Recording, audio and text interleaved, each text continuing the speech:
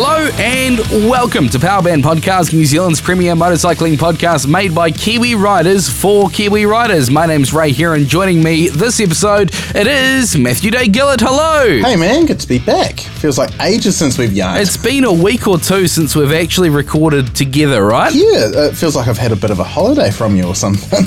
And the sad thing is we've got one more episode, which is this episode, and then we're on Christmas break, and this is the last one, not only for the year, but for the decade. Oh, that's scary, man. That's scary and sad to think of. So this episode, we're going to take a bit of a retrospective as to what we have ridden for 2019, and we're going to compare a few bikes, and then we're going to take a look at what we want to achieve for 2020, and I've got a couple of predictions for 2020 as well, plus a massive announcement, which if you stuck with us through most of this year, it's kind of coming full circle. I'm not gonna ruin it too much. We're going to talk about that at the end of the podcast. Matt, welcome back to New Zealand. After riding, I was so jealous, and I didn't even want to look at the pictures, but then I looked at the pictures, then I looked at the videos, and then I just got all G'd up for it. Riding that T7, the Yamaha Tenere 700. Yeah, I don't blame you for being jealous. It was an epic trip. Though I've got to be honest, by day 3, it was a 5-day ride, I was ready to come home to my family. And then I got to day 5 and I was like, oh, just a few more days. It was one of those trips. But honestly, yeah, if you're listening to this episode, chances are you listened to last week's episode. And if you haven't listened to last week's episode, go back and listen to it. It's it's episode 19, season 4, episode 19. And it is the Tenere launch special. Yeah, good, 45 minutes we ended up getting that down to, which is not bad considering I rambled on and basically said the same thing over and over and over again, and you made it coherent. But no, it was honestly phenomenal bike. I know I've said that over and over again, but for 17 grand, it's the only Japanese bike, so Japanese reliability, Japanese build quality. That's the only bike in the adventure segment now, because as of April next year, the KLR 650 is going to be out the door. The DR 650 is going to be out the door. There's not going to be any competition from Japan at this stage anyway. But yeah, it was honestly just an epic trip. And be honest, I genuinely wouldn't have expected to handle the trails and the conditions we did on that bike as well as I did. So I gave myself a pat on the back at the end of that trip for surviving it. I only fell off 4 times in total. And I'm only rocking 1 bruise still, so I'm counting that as a win. Fantastic. Right, let's talk about the bikes we have ridden this year, and I'm going to kick things off. Of course, the Yamaha MT-07, the 2014 model. I've done 14,000 Ks this year, pretty much worn through a set of Michelin Road 5s as well, great tyres, and got that tail tidy finally installed as well, so the bike's looking great. Of course, it is still just a commuter machine, and looking forward to what may come in the next 12 months. Other bikes, sold the Yamaha WR250 dirt scoot, the dirt bike. Gone but not forgotten. It was an absolutely brilliant bike. A little bit long in the tooth though. Bikes that we haven't owned. Well, I rode the Beta RR range, the 250, the 125 2-stroke, the 200 2-stroke, the 350 4-stroke, 390 4-stroke, and the 490 4-stroke. I would take any one of those bikes out for another hoon in a heartbeat. Tussock Buster 2020, more info on that soon though. I would love to take that 490 4-stroke out. Well, see, I'd be tossing up between the 350 and the 390 4-stroke. Well, I'd be happy with either, but I know I can't do Tussock Buster 2020, so yeah, that's a bummer. But I'd love to go on those beaters again. They were good value. Managed to get my leg over a bit of orange this year. The KTM 790 Adventure R. Not long after that was launched in the country, I got one of those and took it out for a bit of a hoon on a bit of dirt. That was a great bike. Yeah, speaking of bikes being jealous and such, I still haven't had a chance to ride that. So, yeah, I'm a bit jealous that you've ridden that and I haven't. So, yeah. Interesting bike. Loved it on the dirt. Loved the electronics. Not a massive fan of it on the open road. 100 k's an hour. It wasn't amazing. Another orange bike that was amazing on the open road though, the KTM Duke 790. Did an almost 1,000k road trip on that, and that was a brilliant bike. You used to say it was a bit of a Tonka truck, but I kind of fell in love with the plastics. Yeah, I just look at the plastics on that, and they just remind me of this Tonka truck toy I had as a kid, and I just can't move past it. It's a great bike, great engine, really fun bike to ride, but yeah, just like, that's the thing that's stuck in my head, and it's preventing me from loving that bike all wholeheartedly. Speaking of another bike that I absolutely loved, the Super Duke 1290R, which I rode not long after I gave the Duke 790 back. That was perler. I mean, way too much power, way more power than you would ever need on the road, but a really fun bike and really smooth. I actually found it more smooth to ride around in traffic than the 790. That's interesting, because like the whole 790 thing is it's a fun, precise scalpel for tearing up the road. But the scary, what do they call it? The Beast. The Super Duke 1290R is the Beast. Funny that it's the more civilized of the two. Yeah, it was definitely like having a jar of cookies on the top shelf in the kitchen. No point having them because you can't reach them, you can't use them. But I guess maybe the engine internals had more inertia or something. It wasn't as twitchy. There was power up the yin yang. It was just a lot smoother to ride. Speaking of smooth bikes to ride, I got to sling a leg over a couple of Suzukis for a bit of a midwinter adventure. The DL650 V-Strom. Wow, that's a smooth bike. I got no other words to describe it. Just smooth. Yeah. Oh, mate, the V-Strom 650. It's one of the all-time greats. I'll just keep going back to when I last rode a V-Strom 650, which was, I think, 2015, a couple of months after I had a crash, and it was just the right ticket at the right time. Like, the bike was just so smooth, so comfortable, so predictable. Like, it's a great bike if you have not great road confidence. I tell you what, another great bike though, another outstanding bike. Now this bike is like the 1990s Hilux of bikes, and its days could well be numbered. The Suzuki DR650 SE. Now when I got this, it had 5 kilometers on the clock. So I was told to be nice to it and, break it in gently. I rode it over the Wainuimata Hill, as I do with all bikes, because I've got to bring them home sooner or later. And the heater pipe was glowing red. Yeah, I'd believe that, considering what you've absolutely destroyed a set of tyres in a reasonably quick amount of time going over that hill. Yeah, I've done 14,000k though. Yeah, you still got meat on the top of those tyres though, don't you? Just not the sides. Yeah, that's what the warrant guy said. The warrant guy said, no more corners. But the old DR, the dog rooter, as some people may call them, or outstanding bike. Hey? Have you heard people call them the bush pig? Yeah, great bike. I would take one of them off-road any day of the week. And of course, there's a massive array of accessories, aftermarket bits and bobs for them. And they're What are they classed as? I mean, they're a naked bike, you would call that. No screen or anything, right? They're a road legal trail bike, really. Like, they're a big old thumping 650 trailer. They're not really an adventure bike, though Suzuki puts them under the adventure category. They're not really a road bike because they're based on that off-road design.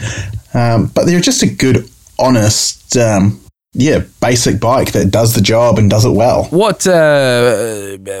What Ben Wilkins and I worked out is that if you put a screen on the front of one of them, it's actually very comfortable because you don't have the wind hitting you in the face and the chest, forcing you back into that seat. So if you put a screen on the front, the seat becomes a lot more comfortable as well. And of course, the standard ergonomics on them, you can stand up on them nice and easily. So if you've got maybe an adventure tank or something, a bigger tank, you could quite easily do, from go to woe, petrol station to petrol station, and empty that tank easily without getting too cramped up. Yeah, well, what is it? Suzuki often does those Acerbi tank deals where you buy the DR and you get like a free 20-litre Acerbi fuel tank to go with it, because the standard tank's not huge, is it? It's about, 10 litres? No, as I found out on the way back from Ekatahuna when I ran out of gas, yes, they're not massive. We thought we would make it back to Masterton easy, piece of pie.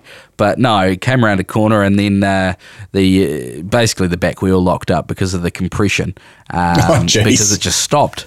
And so I managed to flick it on to reserve before we stopped and keep the thing going. But and lucky there was a reserve, otherwise I wouldn't have known. But I mean, very agricultural, very basic, very down to earth, nothing to go wrong. And if you get a chance to ride a DR650 SE, I highly recommend it. Those are my bikes for the year. So we've got the Yamaha MT-07, Yamaha WR250, the Beta range, KTM Duke 790, Super Duke 1290R, KTM 790 Adventure R, the Suzuki DR650, and the Suzuki DL650. Those are my top bikes for the year. I think there's been a few others in there that I've ridden, but those were the ones that stood out to me in the last 12 months. Ahead to 2020, looking forward to riding a Tenere 700. Really looking forward to comparing the Tenere 700 to the 790 Adventure R. I know you're not meant to, but for me, this is where I want to go with my bike. I want to sell the MT-07. I want to get an adventure bike of sorts. So I'm looking at the Tenere 700, but I can't buy one without riding it. Up against that will be the 790 Adventure R. And also, I think out of those two right now, I'd go for the 790. Sorry, I think out of those two right now, I'd go for the T7. But once I've ridden those two, I'd also need to throw in a Honda Africa Twin. Oh, the new 1100 or the 1000? I don't know. I haven't given that much thought, but I really like the look of them. Because you could probably grab 1,000 for the price of a T7 with the new 1100 coming out. Wow, that's actually a fair point. I really like the look of them. Even the slightly older one that old, what's his face? Jock McLaughlin's got. I think they look fantastic. To me, they're kind of like the angry version of your bike. Yeah, it's got a scowl going to it. Yeah, definitely. I don't know. I kind of keep thinking after coming back from that T7 launch, like I definitely know I want to take the Rally out and do some trail rides with it. Put some proper knobby tyres on it and stuff, because now I know I can actually confidently do that kind of ride. But also I'm thinking, but if I upgrade my bike to something bigger, I won't be able to actually have that ability. And then I'm like, But we'll see what 2020 brings, shall we? Yeah, for sure. Now, tell us, you've ridden a whole lot more bikes than I have, but give us the highlights over the last 12 months. All right, well, the highlight reel. As you said, I have ridden a lot of bikes, and to be honest, some of them have been quite forgetful because I can't remember most of them. But this is the highlight reel. So obviously, January this year, I bought my CRF 250L Rally. I'm still reasonably in love, though I desperately want to do something about the suspension, and I want to swap the Avon Trail Rider tyres out now for something more knobby so I can chuck it at some trails, because come February 20 next year, I'm putting its registration on hold for 6 months, and I won't be riding it on the road, and it's going to be parked in a barn in the Coromandel, because tiny human on the way. But so that was probably the first highlight of the year. It's a bit disappointing that not only are you not going to get to ride it, you've got to go and hide it from the two tiny humans that'll be in the house. Crikey! If anything, it's hiding it from myself, because I look at it and I get depressed. I've been looking at it ever since I got back from the Tenere launch, and I'm going, I just want to go ride you. But we're running up to Christmas and everything. Like, there is not a free moment at all. Like, you're just constantly going, I've got to go off to this Christmas party. I've got to do Christmas shopping. Got to go do this family event, and before you know it, the year's going to be gone. And I'm not expecting to ride the bike before New Year's, to be honest, which is quite a shame, because registration's not cheap. But anyway, moving on. Another highlight for me, riding the BMW R1250 GS and GS Adventure early in the year as well. I think it was about February. And it's clear there's a reason why these bikes are often referred to as the king of the adventure segment. They're just so good, so comfy. Definitely more of a long haul bike instead of doing technical slow trail riding like I did on the T7. Man, what a great bike. And that new 1250 engine is insane. It is so good with the variable valve timing. And now I'm sort of going to mix it up from here, because I sort of just blurted out what came to mind. Piaggio MP3, that was another bike I had earlier in the year. It's a really cool scooter three-wheel jobby, but for where it sits in the market, like, it's still a scooter at the end of the day. I think it was priced around $14,500, and that's the problem with that bike. It's cool, but man, is it expensive. It's cool, but not cool enough to justify that kind of price tag, when at 14 grand, let's say 15 on road, well, that's there's a lot of bikes you can get for 15 grand, right? Well, I think the problem is there's a lot of secondhand Japanese cars you can get for that money, and really good ones too. Yeah, because most people buying a commuter, like, they're going to want a roof over their head, something they can do for a full year, and that's what I pointed out when I wrote the review in the Herald. All right, moving on, the Beta range. So I was also on that launch with you, and I loved getting out in the dirt and popping my trail ride cherry. I definitely have had the trail ride bug ever since then. Obviously for me, the 490 was a bit big for me, bit intimidating, but the 390 was just a gem of a bike. I would hands down, if the opportunity came up and I had a free weekend to go do a trail ride and that bike was dangled in front of me, I would leap at it.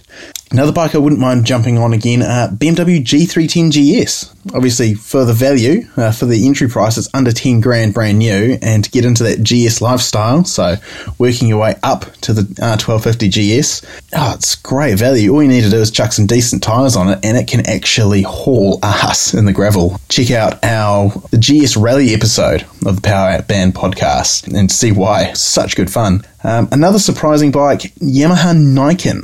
Another three-wheeler. Really weird looking. Very hard to look at, actually. But holy hell, that thing was so confidence-inspiring. Short story, I picked it up pissing with rain, and I decided to ride around Auckland's Hanua Ranges. Slippery roads, lots of slips. That bike just took it in its stride. It's just a shame it looks the way it does. I'm sure if it looked a lot more like, say, the MT-10 or the MT-09, they'd probably have a lot easier time selling them. And now we get into the international travel section of Matt's highlights of the year. So obviously, starting first to last, Moto Guzzi V85 TT. I got to ride that in Thailand, got to get it stuck on a beach, had Jock from Kiwi Rider bail me out because he's a good bugger. Oh, just such a beautiful and character-filled bike. And it's under $20,000 if you don't go for the multicoloured paint scheme.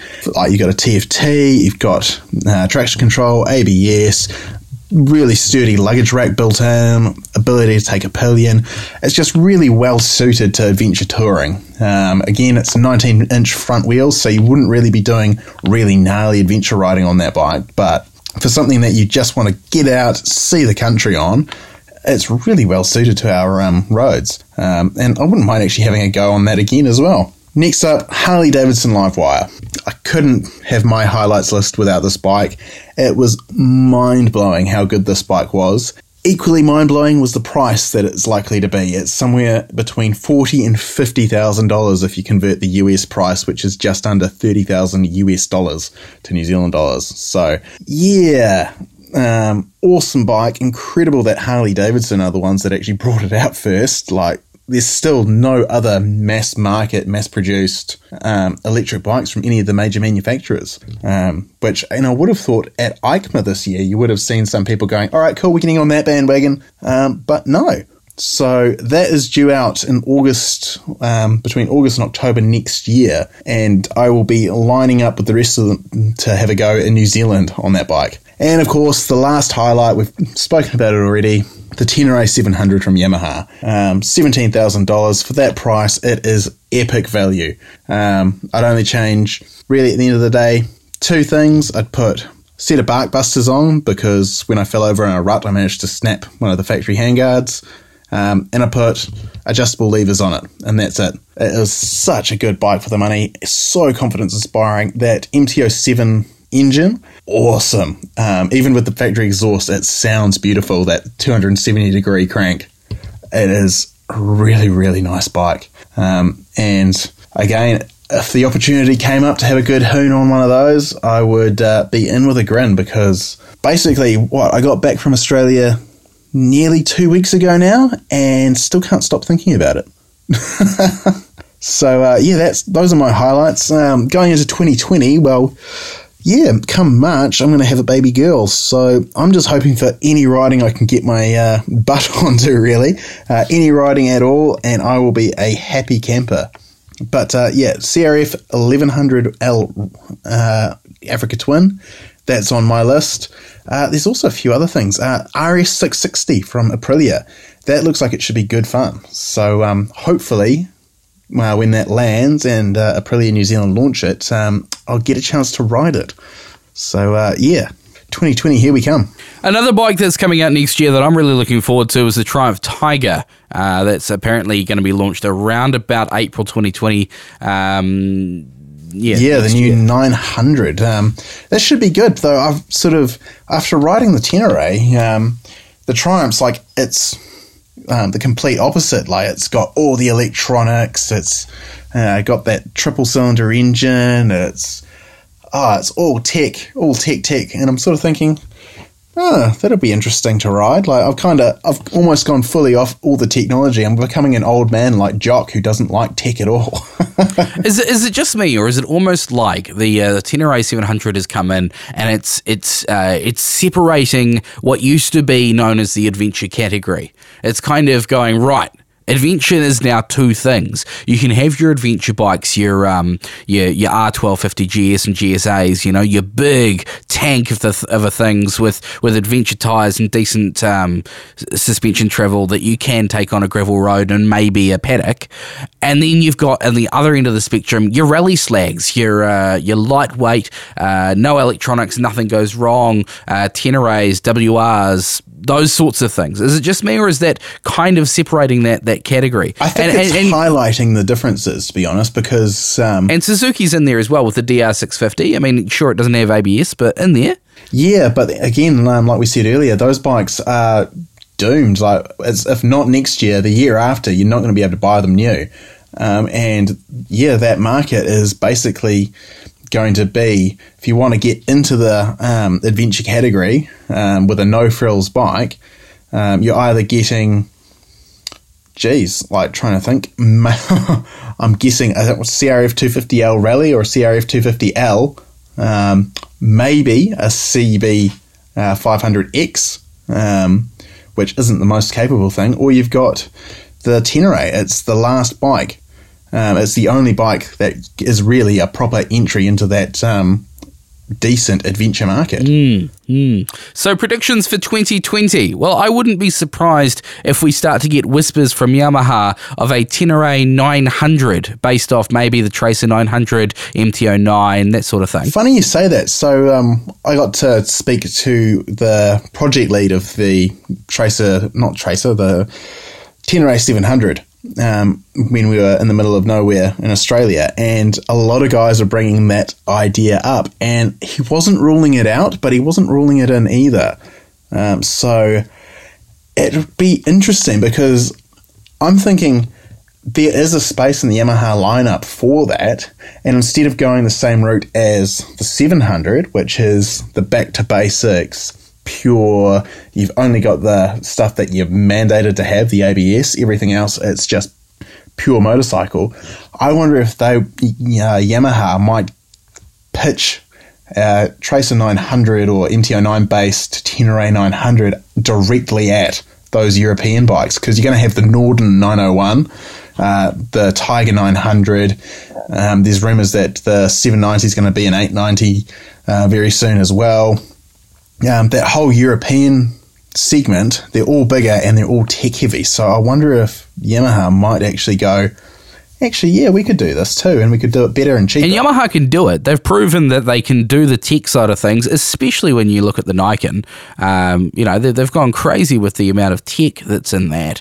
Not just electronic tech as well, but getting the whole front end to work the way it does. Yeah, it's the clever thinking that they do really well. The clever thinking and the packaging. Yeah, that's what it is. Clever thinking, yeah. So, that's one thing that I wouldn't be surprised. Also, I'm looking at Suzuki and fully expecting to hear something about a Gixxer 150 with ABS. See, I'm not too sure that it'll be a 150, but I think there's a 200 or a 250 that's just been launched in India this year. And it wouldn't surprise me that if Suzuki were to do something with that part of the market, because again, that horrible ABS law comes in April and basically kills most of Suzuki's lineup, then I'm wondering if the new Gixxer from India will have ABS, because it'll be a bigger engine, if it has ABS, I just wonder if they'll be able to sell it at such a price point, because I think that's one of the reasons that little 150's been so successful. Like, you go to Auckland and you see them everywhere. Like, you literally see them everywhere. On every corner there's a Gixxer 150 almost, because they were selling them for $2,000. Like, $2,000 for a proper motorbike. Yeah. But, I mean, the R1.5, does it have ABS? No, not currently that I know of. So what else have you got in that 150 market? A Honda Shadow 150, which, let's face it, looks hideous. Yeah, not a sport bike, is it? No, doesn't look very appealing.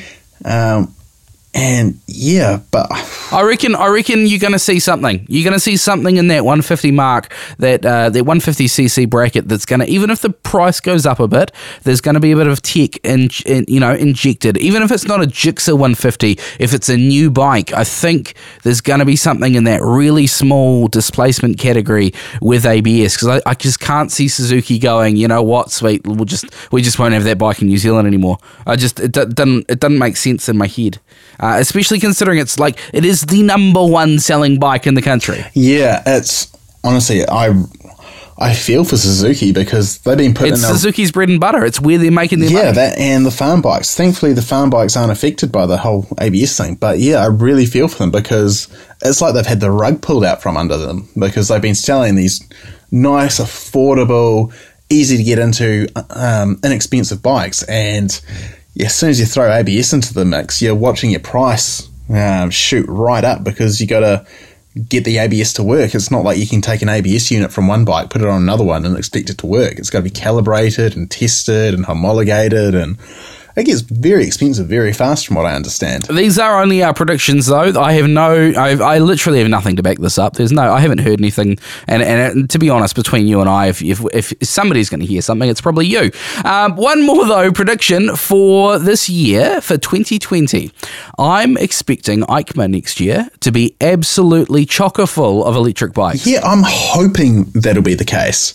After riding that Harley, and then watching EICMA roll past this year with nothing. I'm hoping the rest of the market will get in on there. There is hope in the BMW's case. They've got that really cool looking Boxster engine inspired electric thing.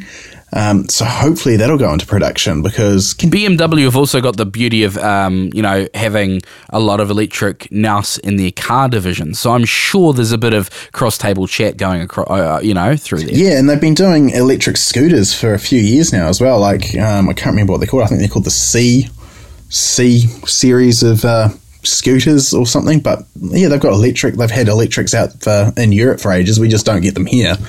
Because we lack the infrastructure and the interest, apparently. But yeah, I want to see more electrics, and if that BMW goes into production, that would be the perfect competitor to sort of set off some kind of electric arms race. Sort of, can you imagine it, like Europe versus America versus Japan, and like everyone's trying to like get the best electric bike out there. The prices will get pushed down because everyone's trying to get competitive. It'll be a win-win. Well, that's the other thing. I can't see the Japanese manufacturers just sitting by and letting Harley-Davidson kind of own that market. I mean, sure, they're not going to necessarily own the market with the Livewire as we know it yet. That was the top of the Monty bike, and that's got to be in before they can introduce their their lower grade offerings. But I just can't see your Japanese manufacturers saying, hey, Harley, go for it. Yeah, they're just taking their time, and it's almost worrying how long and how quiet it is on the Japanese front when it comes to electrics. Like, we've heard rumours that the big four, so Kawasaki, Honda, Yamaha and Suzuki, are all working together in terms of making sure that the charging systems are all basically the same, so that there's no issues when it comes to accessibility of charging these bikes. But actually seeing any concepts coming out, like, I haven't seen or heard a thing. So yeah, here's hoping EICMA 2020 will set the tone and set us off on that electric future we've been promised for so long. For sure. Those are my predictions. Do you have anything over and above that, Matt? Is there anything that you kind of expect or would be expecting for next year? Honestly, I'm kind of at a crossroads. Like, I'm thinking Aprilia might be starting something off with the RS660, bringing back a focus to that middleweight sports bike category. It's not an all-out lunatic of a bike like the R6 or the CBR 600RR, but I think they might be onto something, bringing in that high-tech, that superbike-derived sports bike technology down into the lower market, because most people aren't really interested in stupid fast sports bikes anymore. They've gotten so tech heavy, they're incredibly expensive, and the only place you can use them to within 50-80% of their potential is on a racetrack. So yeah, I think hopefully we'll see more in terms of middleweight sports bikes, but also I'm hoping as well that we'll see a few more hyper nakeds come into the fold, because like they're a ridiculous prospect, just like the superbike is, like 200 horsepower at the back wheel with no fairing, but they're kind of a cool halo product, and it brings attention to motorcycling, which again, it can't be a bad thing. It can't be a bad thing to have more eyeballs looking at motorbikes going, wow, that's a really cool piece of kit, and starting that little fire in the back of their brain going, oh, motorcycles are cool. Look at that, that's cool. Oh, look, a motorcycle, cool. Like, that's my thinking anyway. Other people's brains may work slightly differently to mine. Brilliant. So roll on 2020. Something else I'm looking forward to for 2020. Now, I was initially going to bring you a story that was going to be a very depressing, very down in the dumps, very sad story from our friends at Off Limits. Off Limits usually, well, they were looking to run a bunch of events throughout January for side-by-sides and four-wheel drives and maybe a bit of adventure riding as well. And they had to cancel their events. Now, as we know, it was March last year, Tussock Buster 2019 was cancelled. We were going to be having our season finale of season 2, I think it was, at Tussock Buster, but no, it was called off due to the horrific events in Christchurch, and we ended up having an absolute whale of a time on the Forgotten World Highway and a lap of Mount Taranaki. Now, if you want to hear that episode, go back to Season 2, the final episode, and have a listen. However, following the announcement last week that Tussock Buster's January events were cancelled also, I was starting to get a bit worried about Tussock Buster 2020. Now, the reason they cancelled their January events was because there had been a policy change following the events in Christchurch that no third-party contractors could hold events or be on New Zealand Defence Force land. And so they had asked for a special dispensation, and they had not had an answer about that yet. So they went, well, look, it's getting a bit too close to the fact, let's cancel these events. And so I was starting to go, Tussock Buster 2020, will it happen? Can they run it? Good news!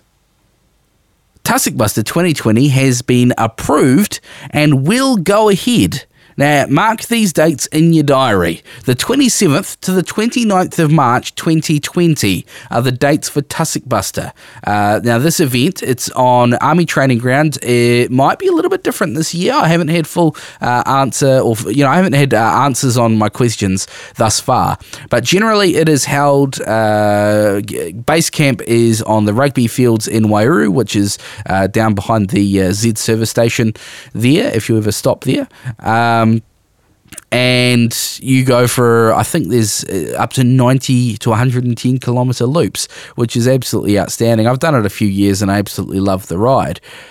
So we've been told that it will be happening, and if you would like to get your name in the hat to go to Tussock Buster 2020, you need to get registered. Now, registrations for 2019, if you asked for your registration to be carried over to the next year, you'll get an email in the next 2 weeks weeks. There's about 500 people who did that, and it takes a long time to put those entries in. So they'll email you. So do check your email, check your spam box and all that sort of thing. And if you're not registered from last year and you want to go, then you've got 2 weeks to make your mind up. In 2 weeks, registrations will open. Check out the website offlimits.co.nz and click the Tussock Buster link for more information. That was a wall of words, but the good news is Tussock Buster 2020 is happening. The bad news is I don't have a bike. Yeah, bad news for me is I'll have a 1-week-old baby at that point, so unfortunately I'm definitely not going to be able to make it to Tussock Buster, which I was really hoping I'd be able to do it. But well, maybe I should come up and grab Rosie and take Rosie out with those Avon tyres that you said, we can see how good she really is. Oh, feel free, mate. Come up, collect. That's not the answer I was expecting. Come up, collect it. So it's probably going to be in the Coromandel, but come up with a trailer, take her away. Make sure you video the whole thing. I had this mental plan in my head, and then I looked at the dates and I went, oh, that's not going to work. Because I was going to make it my goal to sort of get a set of proper off-road knobbies, like sort of a 90-10 tyre maybe. Then what do you know? Dates clash. Wow, this is what happens when you don't keep your zipper done up, isn't it, Matt? Oh, tell me about it. Nah. What do the women say when they eat like ice cream or something? Like a minute on the lips is years on the hips. Well, it's pretty much the same for guys, only the other way around. Yeah. Right. Well, that pretty much wraps us up. Have we got anything else to yarn about before we break for the year? Nah, not that I want to say a massive, massive, massive thank you, a massive heartfelt thank you, and I actually mean it, to everyone who's listened to this podcast throughout the year. Thank you very much for listening. We do this for the love of it. I mean, we talk about having support in the likes of Kiwi Rider, and throughout the year we've had Moto Muck help us out, but there's been no financial backing, and we've literally done this for the love of it. The hosting for this podcast comes out of my credit card every month, and we take time on a Sunday night generally to record. So thank you very much for listening. It means a lot to us. And if you've got any comments, feel free to leave a comment on the bottom of this episode on whatever player you're listening to us on, or you can email us powerbandpodcast@gmail.com. You can jump on the facebook.com/powerbandpodcast, and we're on Instagram as well @powerbandpodcast. Podcast. We love to hear from you. And again, thank you very much for listening, because without a few listeners, we couldn't justify making this podcast. Yeah, it does suck up a wee bit of time, doesn't it? And if nobody was listening, what's the point? Well, I suppose it's good practice our radio voices in case we get called up to the big leagues. Oh man, the amount of ads I voice on a standard day, I don't need practice, mate. I definitely do. It's been 7 years since I did any radio work, so yeah, I need the practice at least. But thank you, Ray. Like, I know you're you're the backbone of what makes this podcast actually happen, because I don't have the time or the willingness to sit down and actually edit an hour of us spinning the shit, really, into 20 to 30 minutes of motorcycling podcasts. And as you said, you pay for the hosting. I just come and have a yarn with you every week. So big thanks to you. Oh, thanks very much. Also, check out onthrottle.co.nz. Probably expecting a couple more stories from you, if you wouldn't mind cranking a few out. Come on, I'll crack the whip here before the baby arrives. Also, check out our mates at Kiwi Rider, kiwirider.co.nz. There's one more episode edition out this week. And that's it for the year. And then back into it second week in January, I believe. Yeah, I've been told roughly around the 7th of January was last I heard, was what they're planning. So, yeah. That's pretty kicking off nice and early. Get your bike fix over your holiday. And we will have another episode of PowerBand Podcast around about then as well. Our first episode for the year, we're going to catch up with, for 2020 this is, by the way, we're going to catch up with our resident racer Brent Cotton and catch up on all the things Suzuki Series, and of course we'll be talking NZSBK as well. So much racing happening between now and when people actually start remembering what day of the week it is, right? Oh mate, I don't even know what the day of the week it is to begin with. And our first, our second episode will be Jock McLaughlin's story from the 5-day epic, which was the Tenere 700. We'll get that in the bag. But have a fantastic Christmas. Make sure you get out on your bike, or at least go out and wash it. Clean the air filter as well. Check the slack in the chain. I need to do that on the MT-07. You can do it on the CRF too. yeah. You'll be the amount of hours that's done. You'll almost be ready to oil it. Oh, again. nearly, yeah. Go well. Have a fantastic holiday, Christmas, whatever you're doing. Make sure you eat too much. Don't drink too much. And we will catch you in 2020. I've been Ray. I've been Matt. Keep the rubber side down, throttle on, and have a great New Year's, won't you?